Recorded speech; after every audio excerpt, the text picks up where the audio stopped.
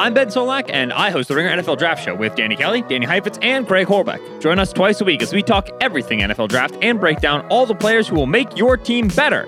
Except the Rams, because they don't really have any picks. Check us out on the Ringer NFL Draft Show on Spotify. This episode of The Town is brought to you by FX's The Bear, starring Jeremy Allen White, Ayo Edebiri, and Eben Moss-Backrack. Season 2 follows as the crew work to transform their grimy sandwich joint into a next-level spot. It turns out the only thing harder than running a restaurant is opening a new one. Television Academy members can watch all episodes at fxnetworks.com/FYC. This episode is brought to you by Jiffy Lube.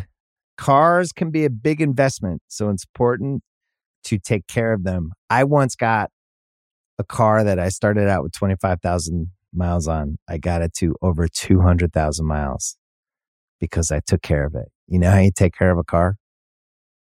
You take care of the maintenance, the oil, the brakes, all that stuff. And if you don't, you can have a car just completely fall apart. When your car needs maintenance, head to Jiffy Lube. They provide automotive excellence at speed. Get your oil change, brakes checked, tons of other multi-care services. It's all done by expertly trained technicians who actually care about taking care of you and your car. Jiffy Lube, car more. To find coupons and start an instant online estimate, visit jiffylube.com. It is Wednesday, April 26th. A couple months ago, Ben Winston, who was producing the Grammys, came on The Town to talk about the future of award shows. They've been a staple of TV for decades, but audiences aren't tuning in nearly as much as they once did.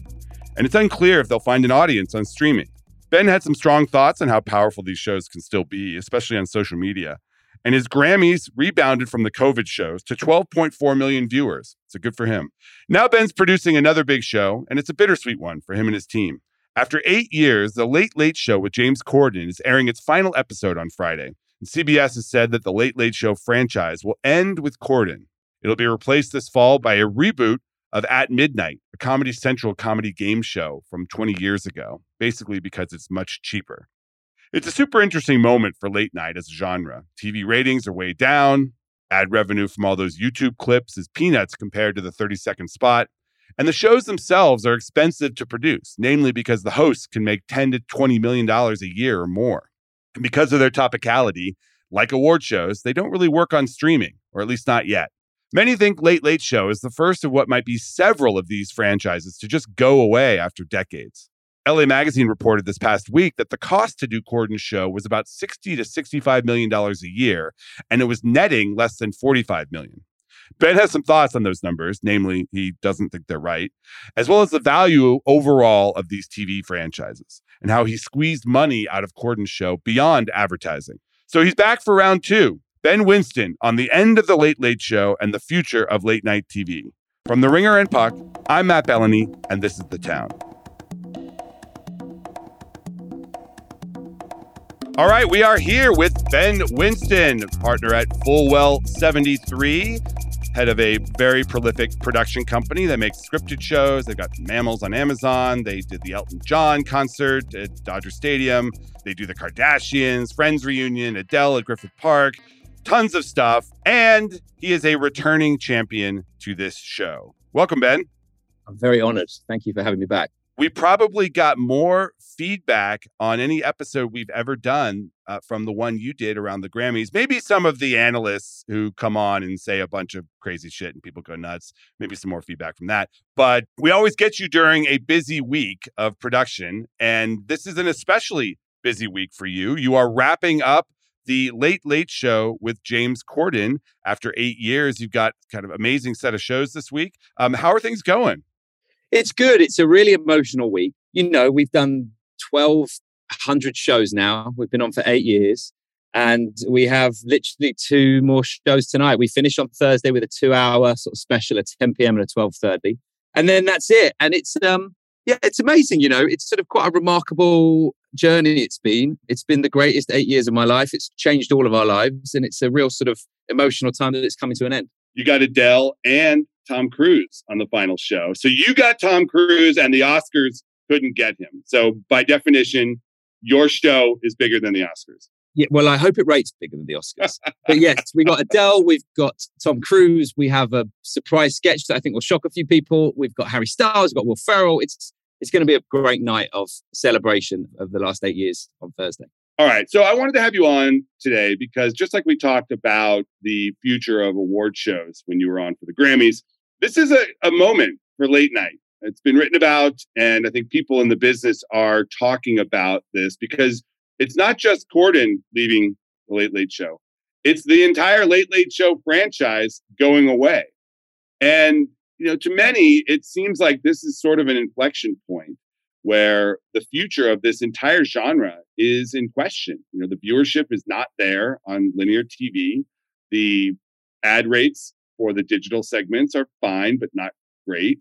Not as much as the networks are getting from their linear outlets. And these hosts make a lot of money. I mean, I won't ask what Corden makes, but most of these hosts make 8 figures at least to do these shows. So the economics of the late night franchises are kind of going haywire. How do you see it, having now given up the perch? Well, listen, it's a debate that's going on. We know that it's happening. It's an interesting one because it's a debate that's happening for all of network television. The only difference is late night has the time slot in the title. So people go, well, what about late night? It is network television in general. To our experience, when we started, and I think it's important that I sort of speak from what we did, because I think that actually it's really interesting with going off air, James's choice to leave. And what's fascinating about it is that actually, I think maybe Amber Ruffin aside, we are the newest show in late night that's still on air 8 years later. People, Samantha Bee or Larry Wilmore, or David Spade or Lily Singh, they've come and gone. Chelsea Handler, Hassan Minaj. Streamers have tried it. But what's interesting is you'd never have thought from all of those that have come, they'd all have gone and we were still here. And this started, you and I, me being back on this pod, because you emailed me over the weekend about an article that was there that said, our show, the CBS show, was losing $15 to $20 million a year. I think I didn't actually read the article. There was a piece in LA Magazine by Brian Stelter this past weekend that suggested that the show is costing between 60 and 65 million a year to produce, but was netting less than 45 million, which one off-record executive said was not sustainable. Now, tell me why that is correct or incorrect.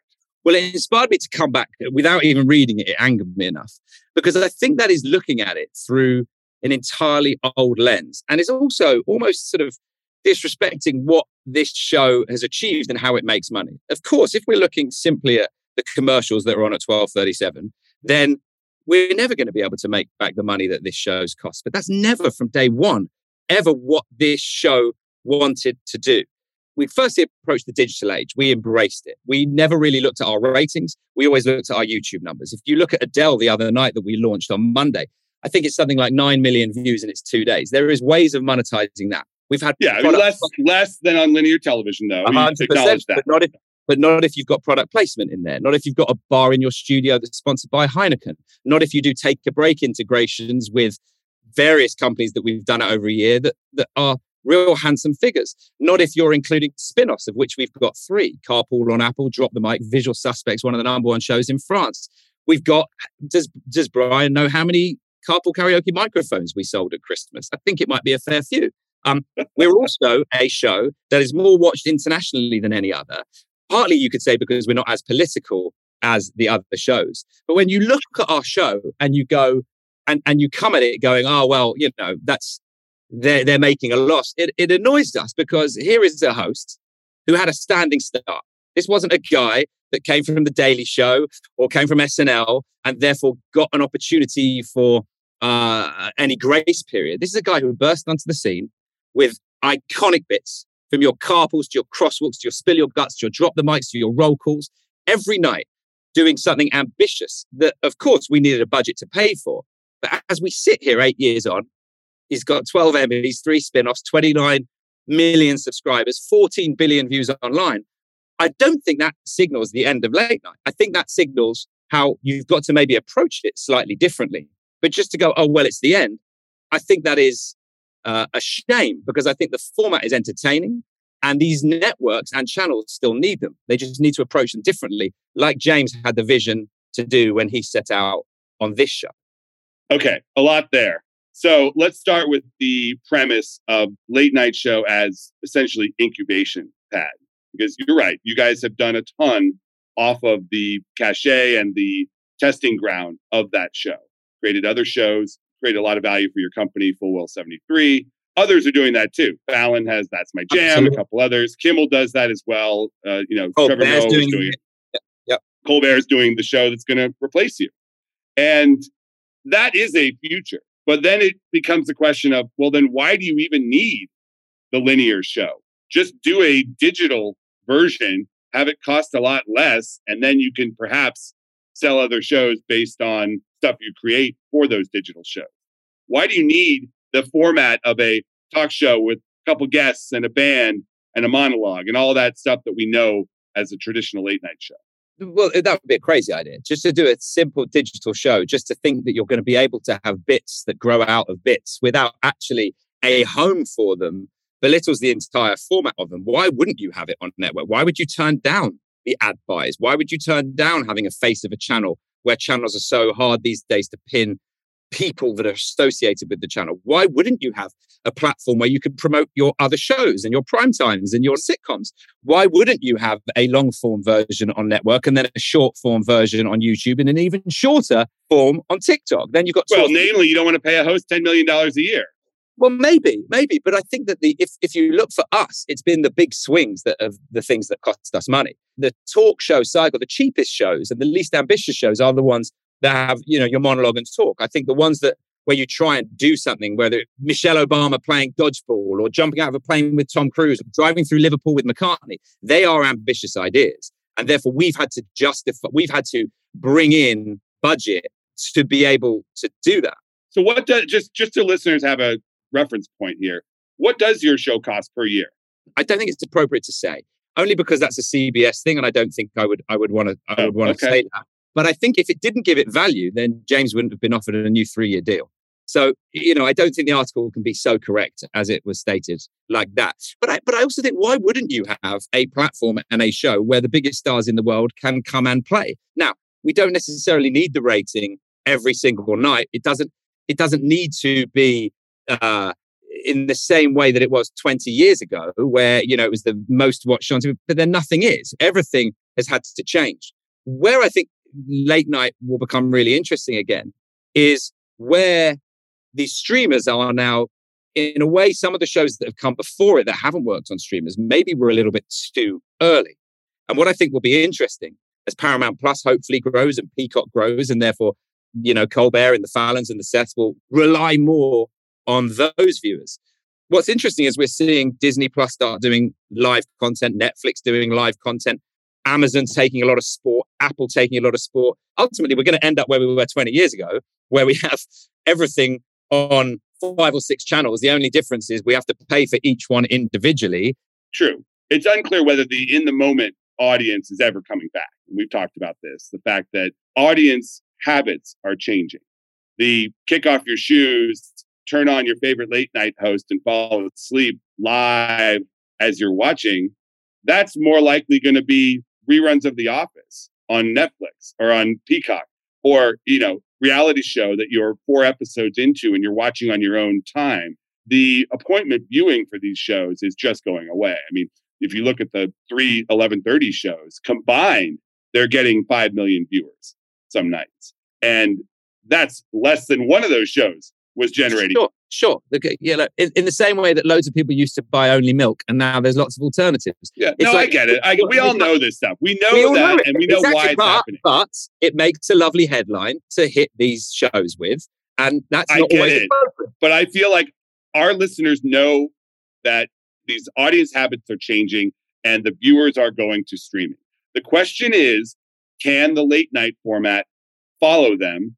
And if so, in what form will it take? Who is going to reinvent or invent that format that works on Netflix? Because we have not seen it yet.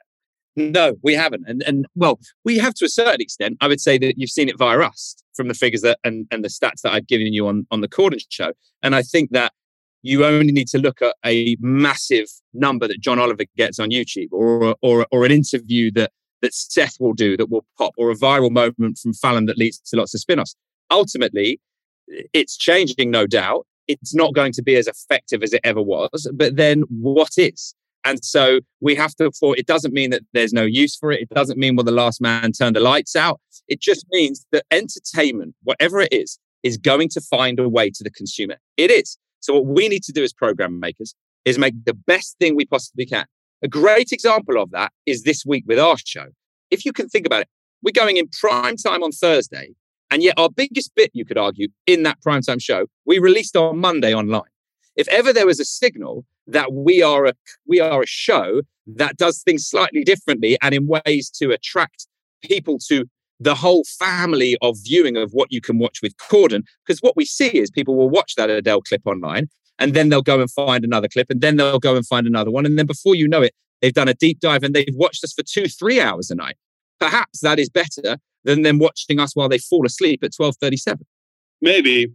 I just wonder if the stuff that goes around that stuff, the chat, the monologue, if that just doesn't need to go away. Give me the argument of why it should. Because it's topical. It immediately expires the next day when the news comes out, rendering these shows with shorter legs, and they can't, stay on the service and be relevant to people.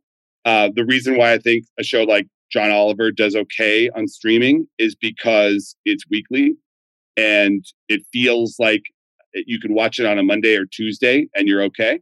These late night shows feel topical, and topicality is bad on streaming. So just get rid of it and focus on the stuff that you guys have done really well, which are these stunts and creative endeavors that you guys shoot all over the world. Like, that stuff is great. And you get huge stars to do it. That can cut through.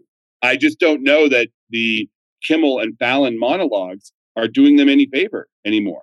Yeah, I take your point. I definitely don't think, I would never argue that it hits the heights of what it did. And I can't tell you what is going to happen in 5 to 10 years, because there's so much that has happened in streaming that we wouldn't necessarily have predicted. So we don't know that topicality is always going to be irrelevant to people, because I think you can see from sports and awards and news that people still care about what's going on. And in the same way that when Trump happened, Colbert's ratings go up. When John Oliver's when somebody's got a big, huge interview, when Fallon is interviewing Michelle Obama, that numbers goes up.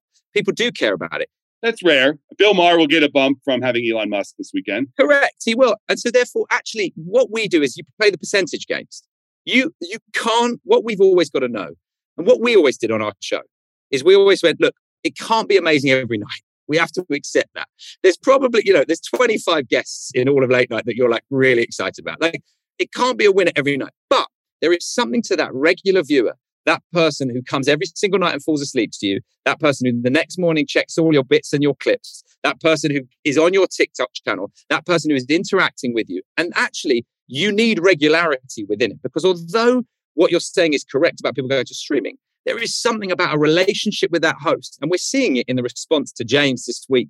We saw it when 1 million people applied for tickets for James Corden's London shows. Like, that is so insane. And that shows you that actually being on and being regular, sure, you're not always going to hit the heights of Top Gun sketches with Tom Cruise or Dodgeball with Michelle Obama, but people like checking in with them, and people like falling asleep with them and waking up with them. And I think there will always be a market for those hosts who we love. This episode is brought to you by State Farm.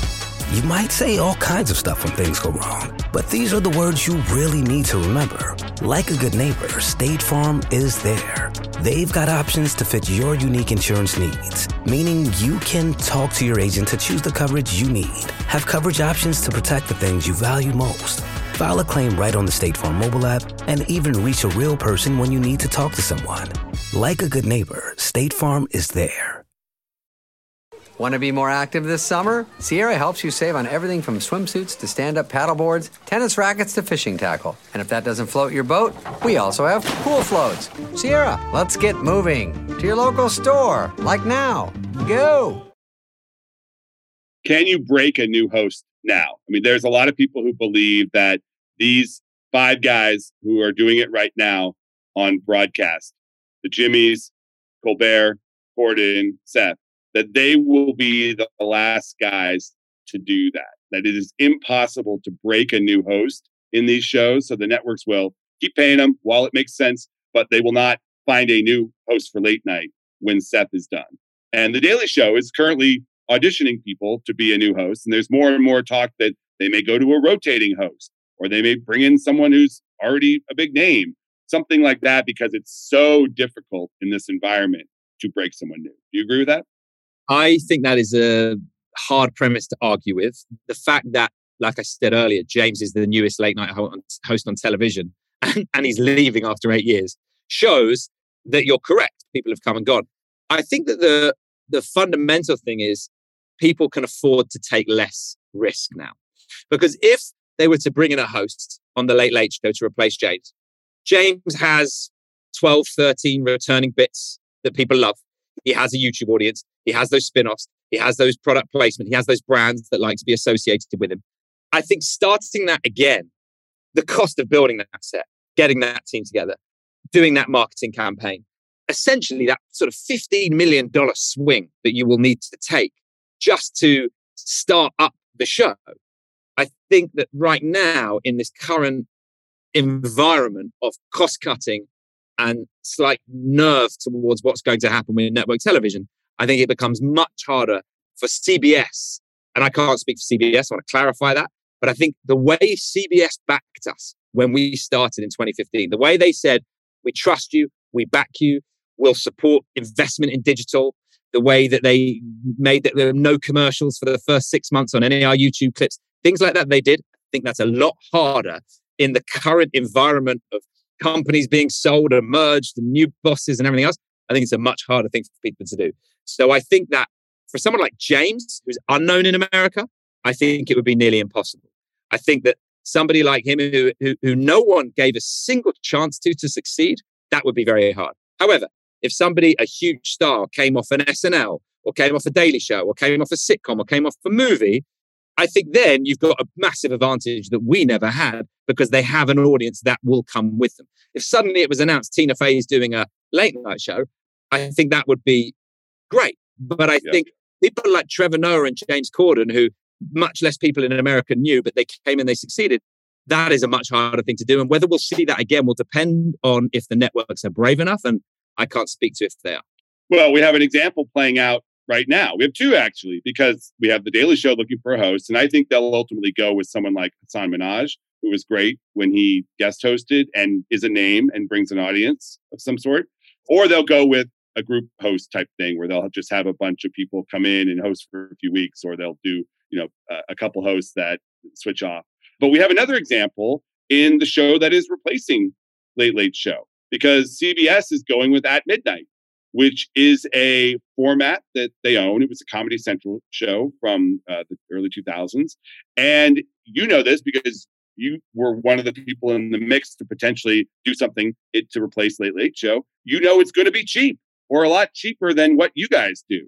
So we're going to be able to see what a cheaper version of a network late night show delivers. Well, I think if it costs less, then I think that the linear rating it gets could end up paying for it. Do I think that At Midnight is suddenly going to spawn, 3 spin-offs and product placements and microphones that you buy at Christmas? No, and I don't think they would expect that either. But I think that if the cost is kept down, then the linear commercials that are being sold could end up paying for it. And so actually you could argue that it's a smart move by CBS, because what they're doing is they're saying, look, the less it costs, the less pressure that is on any of them. And I think it could do really well. What's really interesting, they were willing to keep the Late Late Show going. So with James, an established now host with everything he had done, they were keen for that to keep going. But if he's not going, then I think that, maybe it wasn't wise to go after one person. And I think At Midnight could be very successful because of that. Well, and Colbert is producing, so he has an incentive to promote the show, which he never really promoted Late Late Show that much. And I think that they are going to see maybe there will be a rotating cast of hosts or multiple people that they can promote on that show. So we'll see what ends up happening. On the live TV front, what do you make of this Love is Blind debacle on Netflix? Why is it so hard to do live on streaming? Because you did the Elton show on Disney Plus. That seemed to be okay.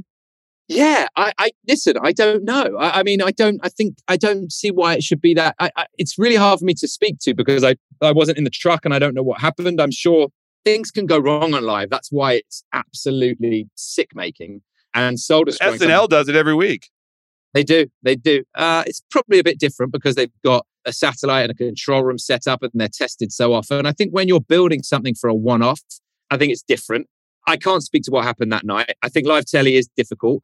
I don't think that it should make too much difference if it's streaming, but I am not technologically sound enough to advise you on that, of what happened there. But I think that things can go wrong on live. We've seen that before. I think it was terribly unfortunate. I felt devastated for all that production team that probably put in a lot of work.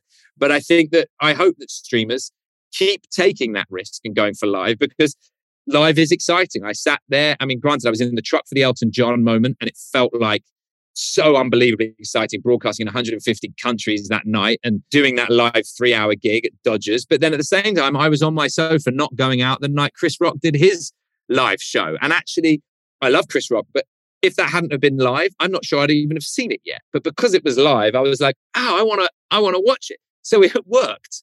It got me there. And I think that is the same mentality that I think people will have for television as we go forward. I think we've always viewed streamers as, in the way that we viewed box sets and DVDs. And I think that will start to change as the Chris Rocks and the Disneys and the Eltons and all those events start happening and sport. And then our mentality will change and the new generation's mentality will change even more. Well, you guys have certainly made your mark with Late Late Show. And want to congratulate you. And I can't wait to see what you guys... Positive. That's the most beautiful and positive. Look at you. I have a big heart, Ben. The most positive you usually are is not terrible. That's you. Anybody else is a 5-star review. But if Matt says it wasn't terrible, that means it's basically... That's not what I said. Listen, I think you guys have done a lot with the format. And I'm bummed that the show is going away. But I know you have a very robust company that's going to be doing stuff for a while. So we have not seen the last from you guys. Thank you, Matt. Really appreciate it. Thanks for having me back on. Yep. Thanks for coming on. We are back with the call sheet coming at you from Las Vegas. Craig, are you jealous? I'm jealous of the robot that made your daiquiri. It's not a robot. They have a machine-made daiquiri bar. It's not just daiquiris. They have a bunch of lame titled cocktails like Up All Night and stupid stuff like that. I will admit I have not actually spent much time at that bar yet. I've been mostly cruising around, going to the different studio presentations because it's CinemaCon, which is the theater owner convention that happens every year in Las Vegas, where the studios get up and show their movies and talk about how great they are and how box office is coming back and COVID is a memory. Ironically, last year, everyone got home from CinemaCon and had COVID. But this year, hopefully, it will not be that. My prediction, we've only gone through the Sony and Warner Brothers presentations so far. Universal and Paramount and the rest are coming. This is a no Netflix zone. They do not allow Netflix in the building. And in fact, if you say the word Netflix, people start hissing. Why? Is it because they don't release movies in theaters? Yeah, Netflix is the enemy. Literally, Helen Mirren got up on stage last year and said, "Fuck Netflix." And everybody cheered. Literally, that feels stupid. It is like they are villains here because they are killing the theatrical business. And these people, this is their entire livelihood. They release movies in theater and they cheer every time. The CEO of Warner Discovery, David Zaslav, got up today and said, "We release movies in theaters. We believe in the theatrical experience." And literally, it was like Bono up there. What were they saying 3 years ago when it was Jason Kylar putting everything on they were online pissed. Day and date? They were pissed. And of course, Jason Kylar didn't show up at CinemaCon. He would not show his face here. But David Zaslav, it's a big deal that he showed up because he wanted to show these people that he cares about movies in theaters. So that was a big deal. But my prediction, I've seen enough of the Barbie materials now. They showed an extended look at the Barbie movie. And my prediction is that the biggest showdown of the summer is going to be Barbie versus Oppenheimer, the Chris Nolan movie, which is funny because, Chris Nolan made his movie at Universal after a long relationship with Warner Brothers kind of blew up over the decision to put all the movies on HBO Max during the pandemic, which he said was terrible. And he called HBO Max the worst streaming service. And then he took his next movie to Universal. And then Warner Brothers put Barbie on the same date that Nolan usually releases his movies, that third week in July. And now it's the showdown of the summer, Barbie versus Oppenheimer. And I am prepared to say that Barbie is going to kick Oppenheimer's butt. I mean, if you walk into a theater ready to see a movie and you see the two posters next to one another and you see Ryan Gosling and Margot Robbie in Barbie, or you see Cillian Murphy in a movie called Oppenheimer and there's an explosion in the background, you're choosing Barbie like 85% of the time. You just are. And I've heard it's almost 3 hours, and Barbie just looks like fun. Everything they've showed that Greta Gerwig and Noah Baumbach, who wrote the script, sort of nailed it. I mean, we'll see what the movie is. I've been duped by good trailers in the past, but Greta Gerwig got up today and was lovely and charming, and it just seems like they have the right tone with this. Margot Robbie looked great. Ryan Gosling looked like kind of a hobo wearing a pink jacket and his hair all tousled. But it seems like they got it, and I am going to bet that this movie will blow Oppenheimer away, no pun intended. At least opening weekend. We'll see how long it plays, and Oppenheimer could be an Oscar movie as well. I love Nolan. I love all his movies. I hope this one's great. I've heard it's very good. But it's a tough thing. They should move it. They should move that movie to the fall. Yeah. I mean, the Barbie has that baseline IP bump. Like, even if people don't know what it is, it's like, oh, there's a movie, there's a Barbie movie. I will go see that. And if they do it right, kids will see it, parents will see it. Nolan just loves that lucky weekend, and he's just adamant about it. You know, I think probably there are some at Universal who would love to move the movie and not have to deal with that. You know, August is pretty wide open, but Nolan does not like that. He's had a great track record on that date. So we shall see. All right, that's the show for today. I want to thank my guest, Ben Winston. I want to thank producer Craig Horbeck, and I want to thank Jesse Lopez for editing, and I want to thank you. We will see you tomorrow.